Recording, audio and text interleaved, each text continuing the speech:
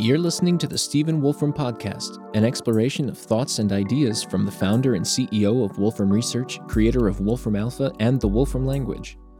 In this ongoing Q&A series, Stephen answers questions from his live stream audience about science and technology. This episode features an in-depth discussion about the nature of intelligence, comprehension, and communication. Let's have a listen. Can intelligence be quantified, and how does that all work? You know, here's the thing. People have these intelligence tests, IQ tests, and they are seeing, basically the main thing you learn from an IQ test is how well you do on IQ tests. And it's just like if you're running in a race, or you're trying to run 100 meters in a certain period of time. The main thing you learn by how fast you run 100 meters is how fast you run 100 meters. How much you can generalize, maybe you can say if you can run 100 meters quickly, then that must mean you're fit, or that must mean you have long legs, or that must mean you're who knows what. And similarly, from any particular thing that you test, there's a certain amount of generalization you can do. You can say, well, if you can do that IQ test, then you can do something that is very, very similar to an IQ test, and so on. And so there's always the question of, if you want to figure out, who will be able to, I for a living, I run a company, and we have a lot of very talented people, and I'm always trying to figure out, we have some particular project, we have some particular problem, who's going to be able to solve this problem the best? And, so usually a good guide to that is, well, if somebody's solved a similar problem before and they've done a good job, then they'll be able to solve this new problem as well. And, if you had sort of the ratings for who'd solved every problem in the best possible way, then maybe you could use that as a more sort of scientific way to guess who'd solve a particular problem in a particular way. And it's something where I don't think, is there people, okay, so back in the 1930s particularly, there was this whole question of, is there a notion of a general intelligence? So in other words, it was used for example, recruiting for the military and other kinds of places where one's just dealing with a large number of people, and it's like, okay, can you sort of sort out who should do what? And what's the most efficient way to sort out who should do what? And so there was this idea that one would, test the IQ, the intelligence quotient.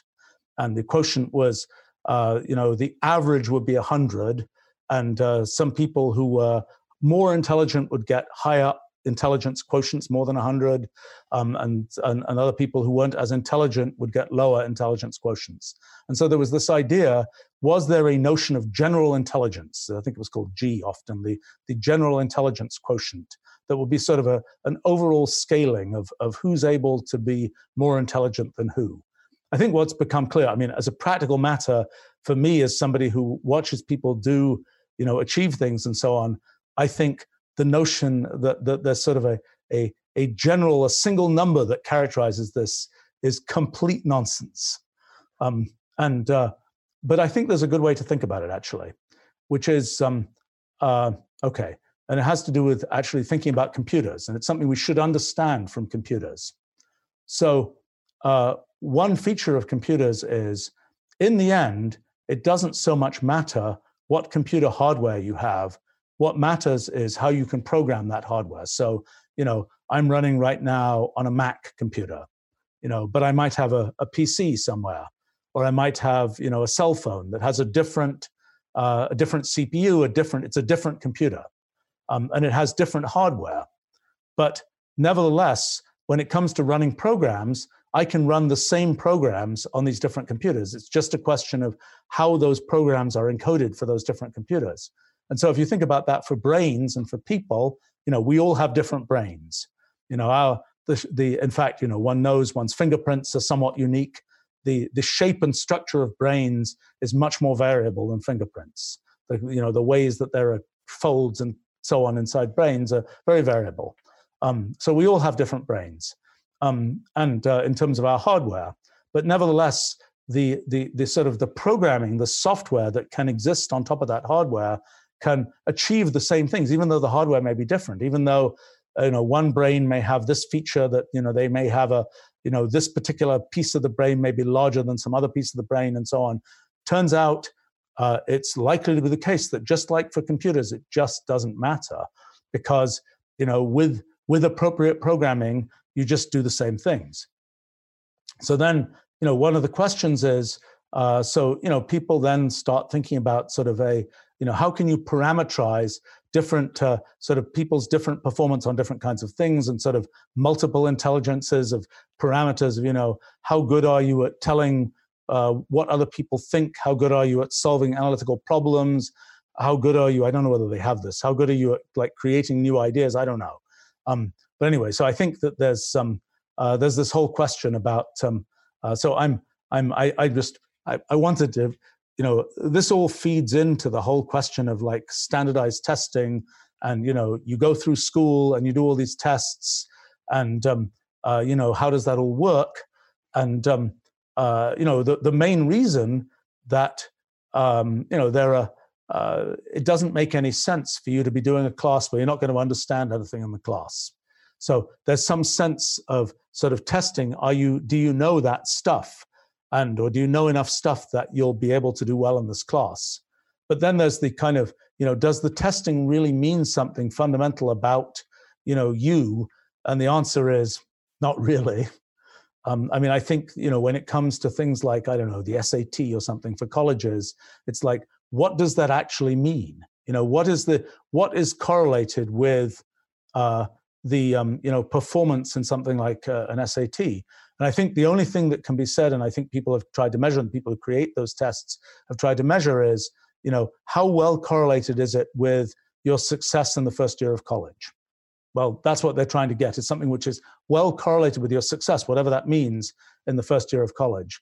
And I'm not sure, but it is absolutely not something generalized beyond that. I mean, it's worth saying that, I've had the good fortune to both know and in many cases, in some cases, mentor people who've ended up being, very, very successful in the world or doing very interesting things, being able to, and it's really a strange thing that there's just a great diversity in the actual skills that people have.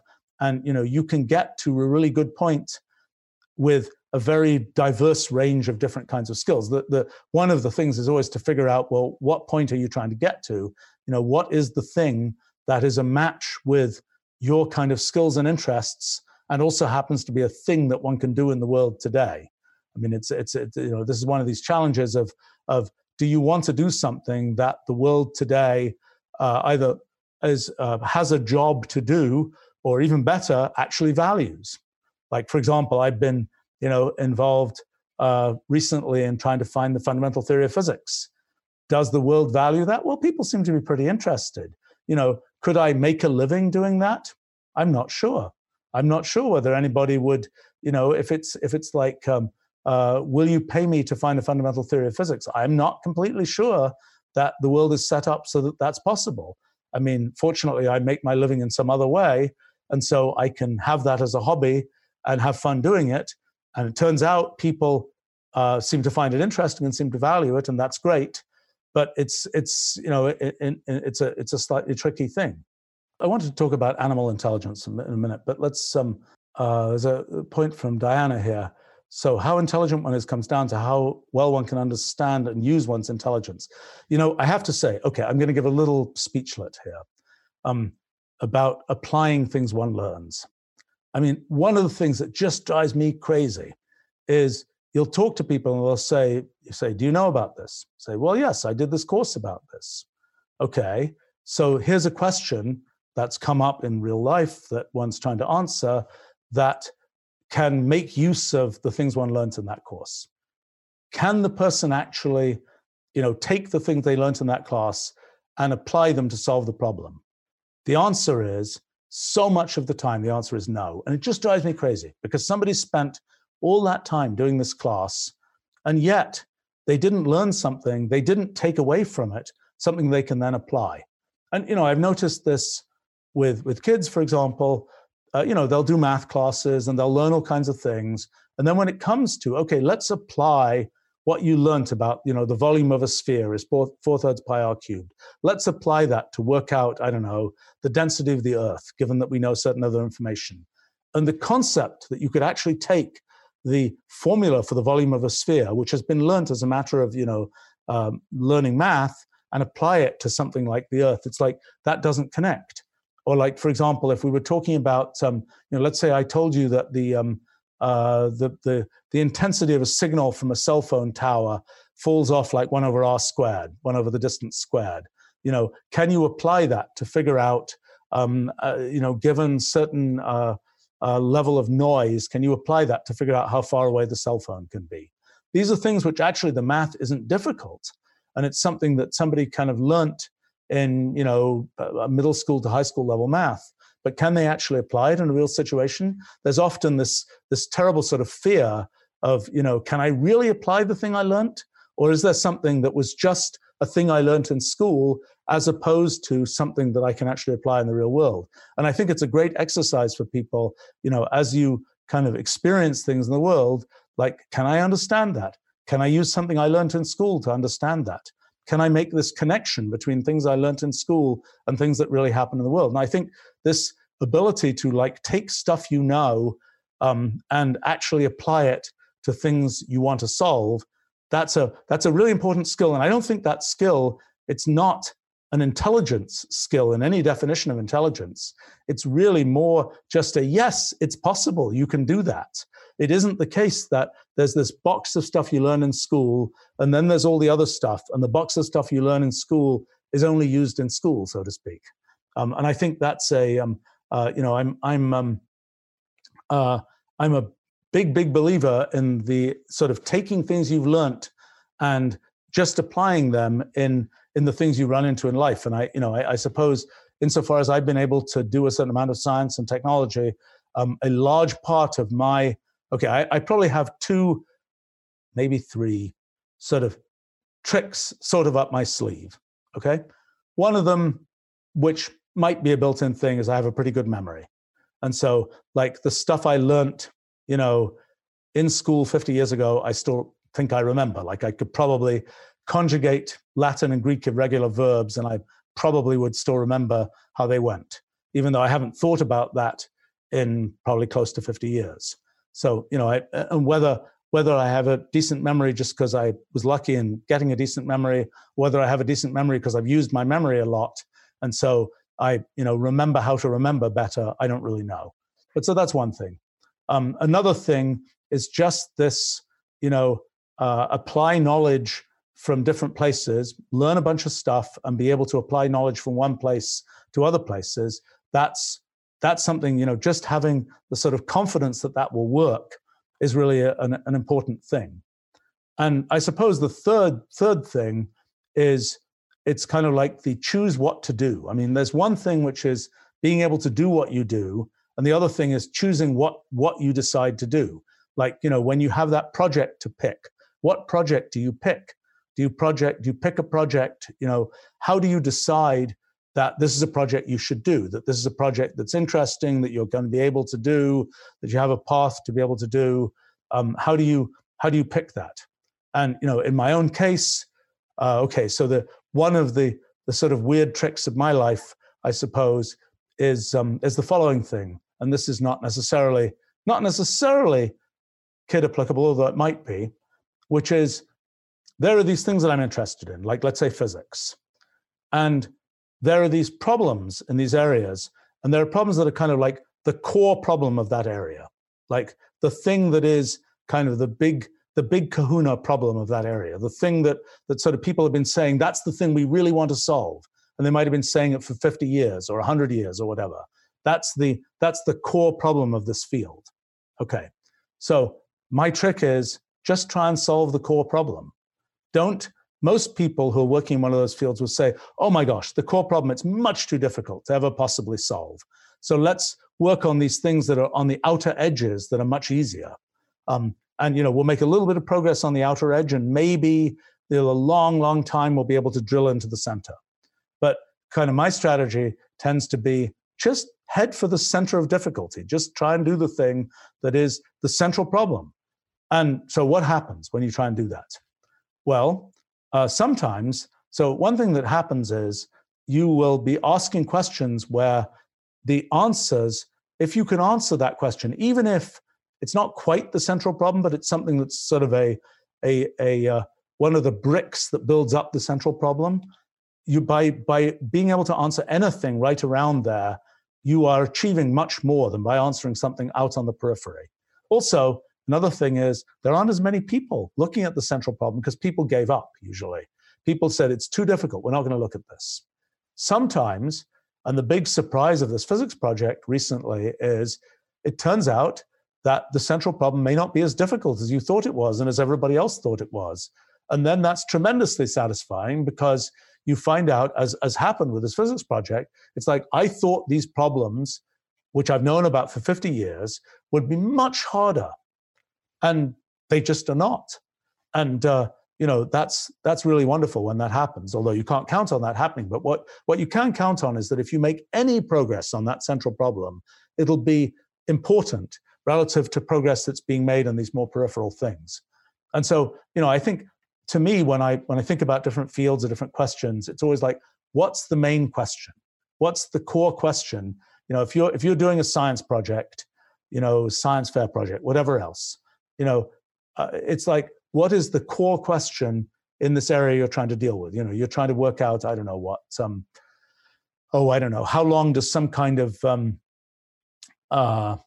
I'm picking one where it's pretty obvious what to do, but how long does some kind of germ last on some surface or something? That's a bad example because it's pretty obvious what to do. But some other case where it's less obvious and where there's kind of where there's sort of a choice between the core problem and a peripheral problem. It's like, try and solve the core problem. And maybe you won't be able to do exactly the core problem. It'll be a little bit to the side of the core problem. But by just thinking about the core problem, you're already way ahead. And I think that the thing to remember is, when you look at people who have been very successful in particularly in more intellectual fields, I think it's particularly true, but it's true in a lot of fields. The question of knowing kind of sort of what to try to do, understanding what the goal is often vastly more important than the mechanical ability to solve it. I mean, like, for example, in this project to find fundamental theory of physics, some of what's come up there, I'm not totally terrible at math kinds of things and so on, but I will tell you that the math that's come up in trying to figure out the fundamental theory of physics is above my level of math capability. Now, some of it is above the level of math capability of anybody right now, but there is some of the math that is definitely above what I can easily do in math.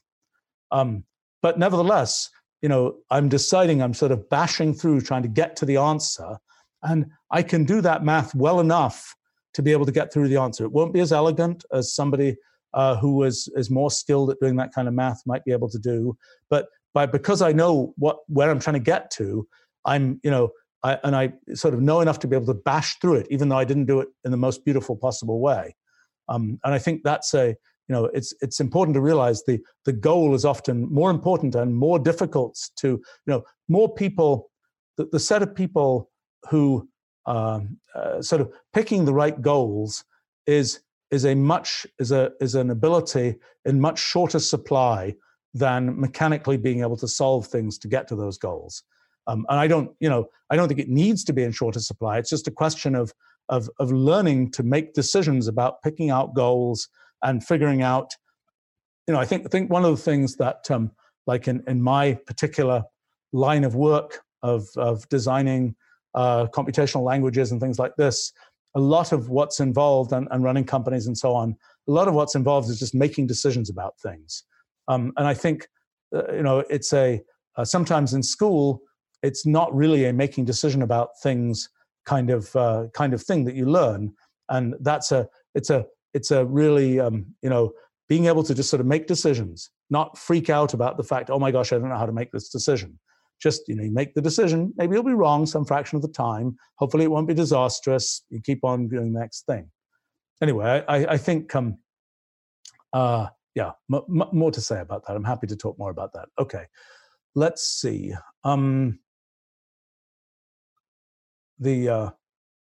Yeah, so there's a comment here from Slayer Darth, saying that one of the underlying issues is that kids are taught to pass exams rather than necessarily to learn things. Yeah, I mean, I can't emphasize enough the value of like learning stuff you're interested in that you're going to remember.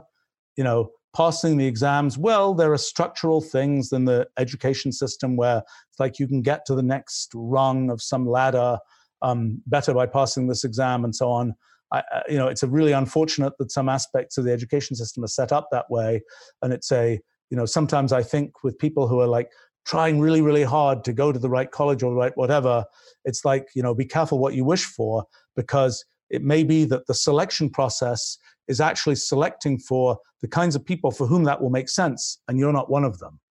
Like if you're a really creative thinker who's really good at figuring stuff out, or you're really a great entrepreneur who's good at sort of doing business and so on, then going to then going to the most sort of elite school or whatever that has the most intellectual stuff going on it may not be relevant, or has the most kind of sort of perform kind of attitude.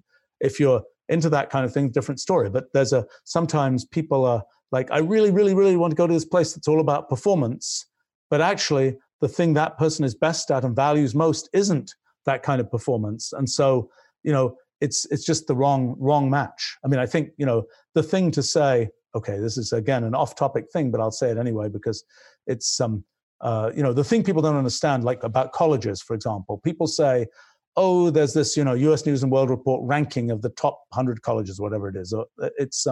This is like assuming that colleges are completely plug compatible. That is that, that every college is like every other college. It's just not true. They have different personalities and different kinds of students who go there, different kinds of styles of operation and so on. And I think people, it's sort of this concept of let me go to the better one because it's higher up on that ranking, is kind of not, it's the better one for you, so to speak, which may not be the better one according to the slightly dubious statistical analysis that's done to make these kind of one-shot rankings. I mean, it's almost like the intelligence story. It's like, reducing the college to one number is kind of unfortunate for the college, because it's kind of like there's this whole college with hundreds of years of history and all these different professors and all these different facilities and so on, and now you're going to reduce it to this one number of what its ranking is, and that's kind of not the right way to think about it, I think. Let's see. Another thing that happens, okay, I'm getting on too many soapboxes here, but another thing that happens is, when you're in many lines of work, not all, in many lines of work, in careers, what matters is to do things absolutely as well as possible. It's not that there are lines of work where it's more important to just, in a fixed amount of time, get as far as you can. But there are plenty of lines of work where the real goal is, do it as well as you can. Doesn't matter whether it's and sort of partial credit isn't really a thing. It's like if you're writing a piece of software and it's like, well, I get partial credit. The thing's full of bugs and it crashes for everybody, 25% of the time, but I should get 75% partial credit. That doesn't make any sense. And I think one of the things that can happen in school is that people will end up doing things where they're running very fast, they're doing all these classes, and they're getting sort of partial credit on everything. And that's a bad model for a lot of kinds of professions and so on, but it's not what it's about. It's about, can I really do a good job? Can I do that project and really make it great? Rather than, can I do it fast enough that, I get sort of almost there and I kind of get partial credit for it. And I think the thing that, different people learn in different ways, but I always find a lot of, for example, we have a summer camp for high school students, which we'll be doing online this year. It's a very project-based camp where the idea is do an original project. I think that sort of the process of, first of all, the process of do something that nobody's ever done before, and the process of do it as well as you can. Admittedly, we have time constraints there, which is unfortunate. These are these are really worthwhile things and I wouldn't say specifically about our camp, but I mean, in general, just do projects you like. I mean, like kind of a funny thing for me, I did a lot of physics projects when I was a early teenager. And, you can find the results of my projects on the web now. It's kind of, I was actually quite proud of myself. I was reading stuff I wrote when I was like 12, 13 years old recently in the context of this fundamental physics project. It's quite decent, actually. But, I did that just because I was interested in it. I didn't do that in any way for school. I didn't do that. I don't think anybody in any school I was at ever even saw it. It's something, in fact, I don't think it was seen by anybody until I put it on the web a few years ago. But it's something that I found really interesting and was probably kind of educational for me. And it was something that, I took sort of pride in doing as well as I could. Okay.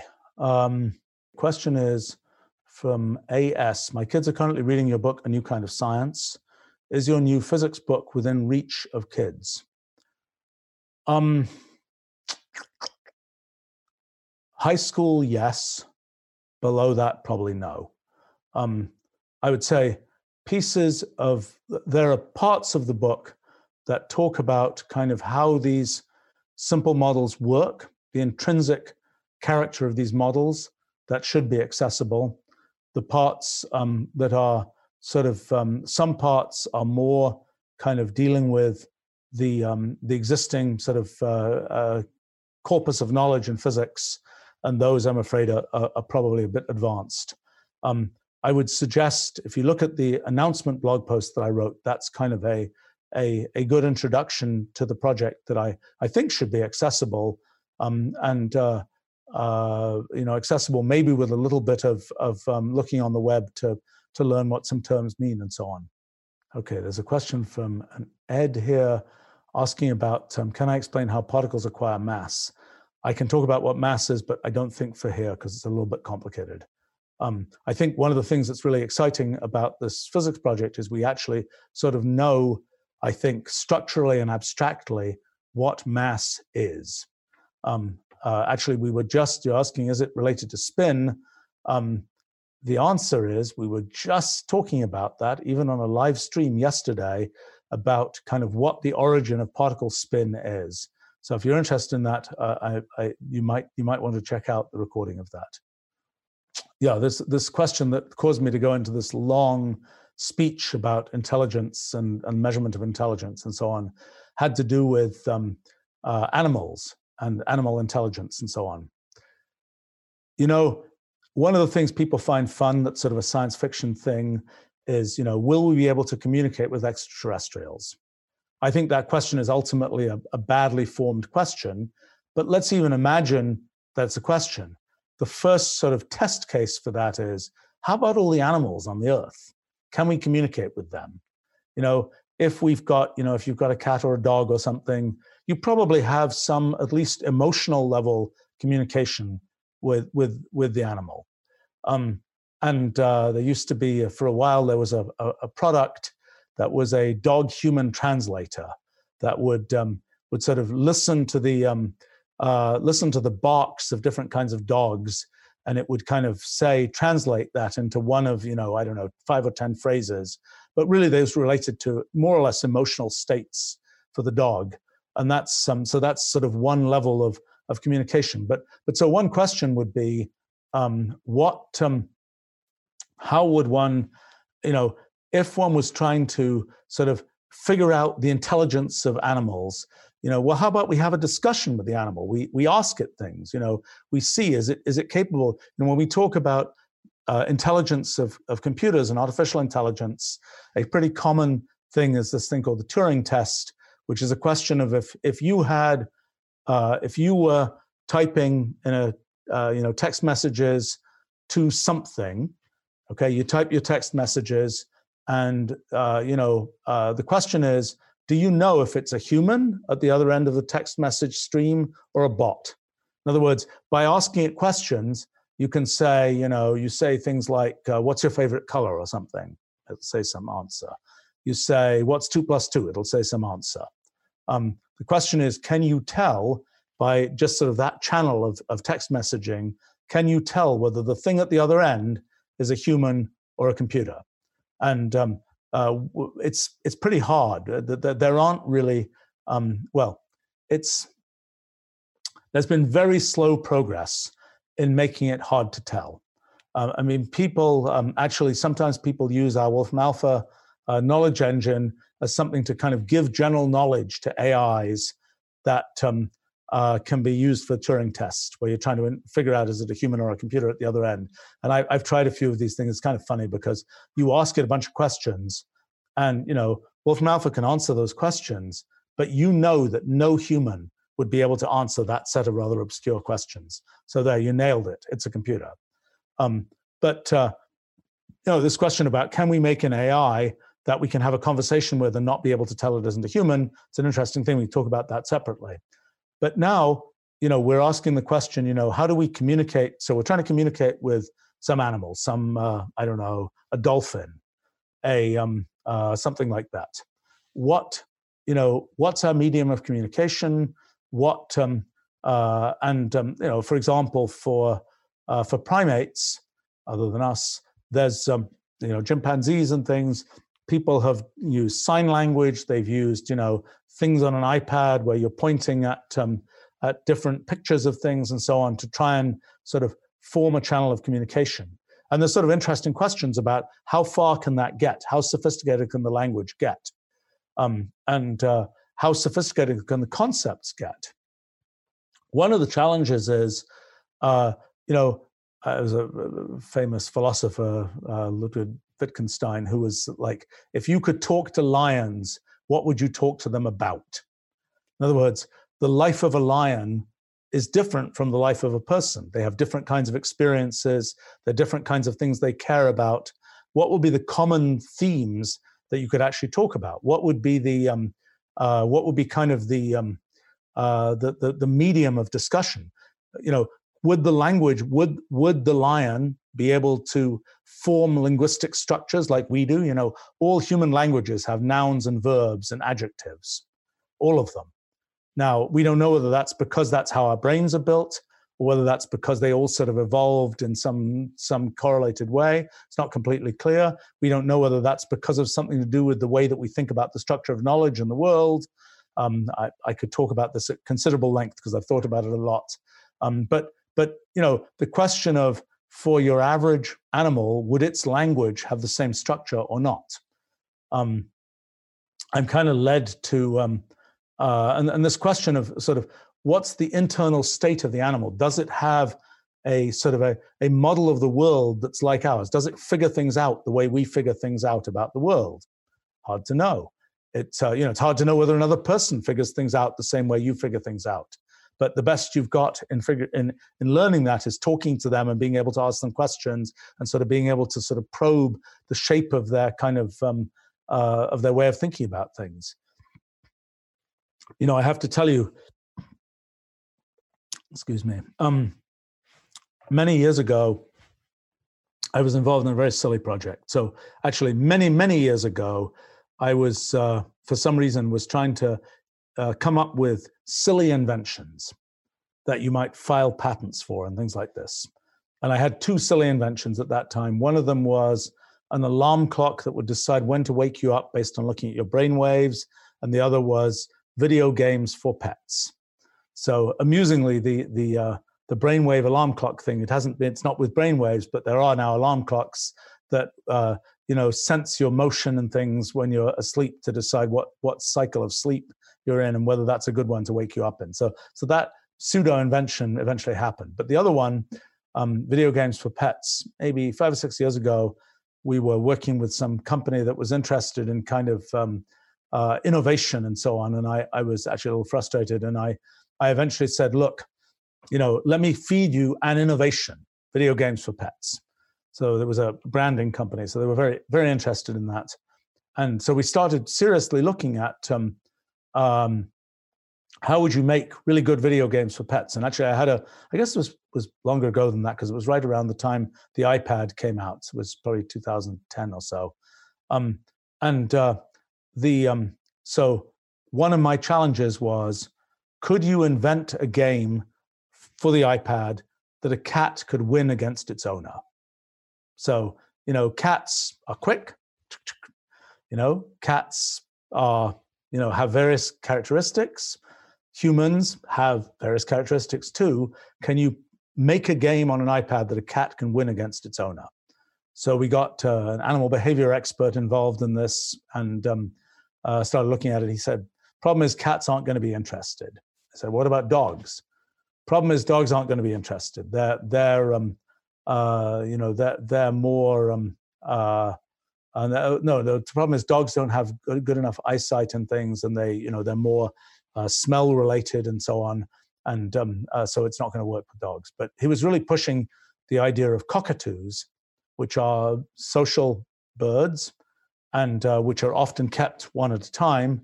And so what this really turned into was essentially a Twitter for cockatoos project make the social network for the cockatoos. And there were all these questions like, well, we discovered that the claws of a cat couldn't scratch the screen of an iPad. And I think the beak of a cockatoo could activate the screen and so on. Unfortunately, this project never happened. Somebody should really do this project. But one of the things that I was particularly interested in with that project is if you give, let's say, cockatoos a means of constructing things, a Minecraft for cockatoos or something, what would they construct? And would they construct something that, might look completely random to us, but it might be deeply meaningful to themselves or another cockatoo for that matter? And, what would the animal build if you gave the animal a means to build things? And unfortunately, we never did that project. I'm hoping somebody will eventually do that, and we'll be able to see what is the great literature of of the lions or the cockatoos or whatever else, because we don't know. Now, we may be in a situation where we look at it and it's like, this was just a bunch of random bits. Is this really a Minecraft? What did they make? It's just something totally random. We as humans just don't understand the significance of it at all. We might be in that situation. I think another thing that I've also been waiting for is, when do we get to talk to the animals? When I was a kid, there were these Dr. Dolittle books about this veterinarian who talked to animals that were kind of cool. And the question is, okay, why can't we talk to animals?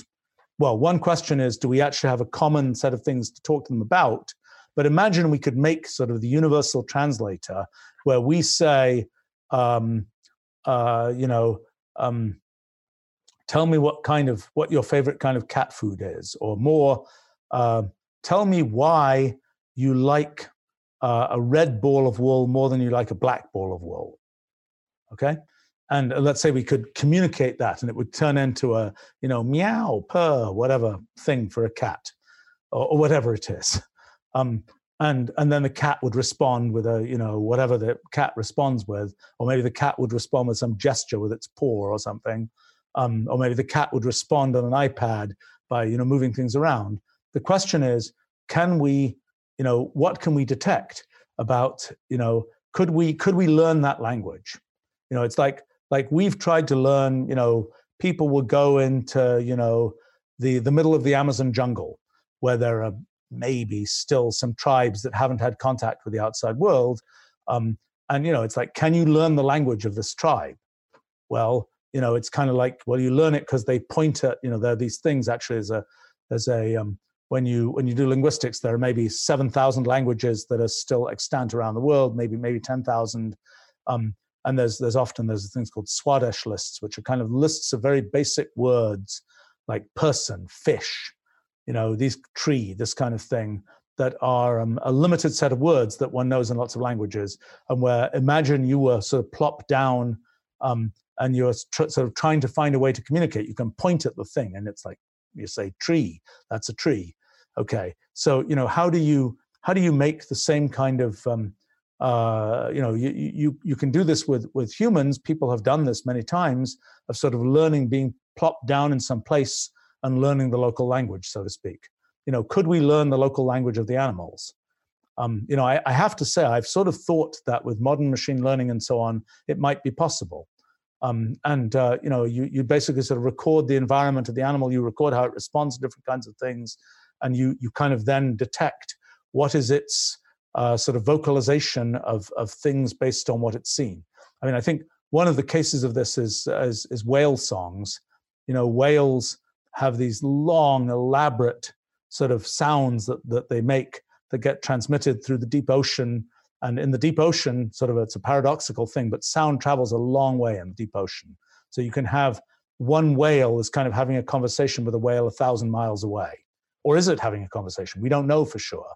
We don't know whether, the kind of whale songs that are made are actually transmitting information, maybe they're telling the epic of the, I was going to say I wouldn't be a good thing to say, the epic of Moby Dick or something. Maybe they're saying maybe they're reciting a whale epic to some other whale that's then going to re-recite that whale epic to other whales. And that's been going on, across, halfway across the Pacific Ocean for a long time. We don't know. That might well have been happening. Just like songbirds are continually making songs which other birds respond to. Are those songs meaningful in conveying information in the way that we think about information, or are they just purely, I will admit that I sometimes whistle when I work, and I'm quite sure that my whistling conveys no useful information and is quite horribly tuneless too. Maybe that's what the birds are doing. They're just hanging out, whistling as they hang out, so to speak. Or maybe that's sort of actually meaningful information. How do you tell? How do you tell?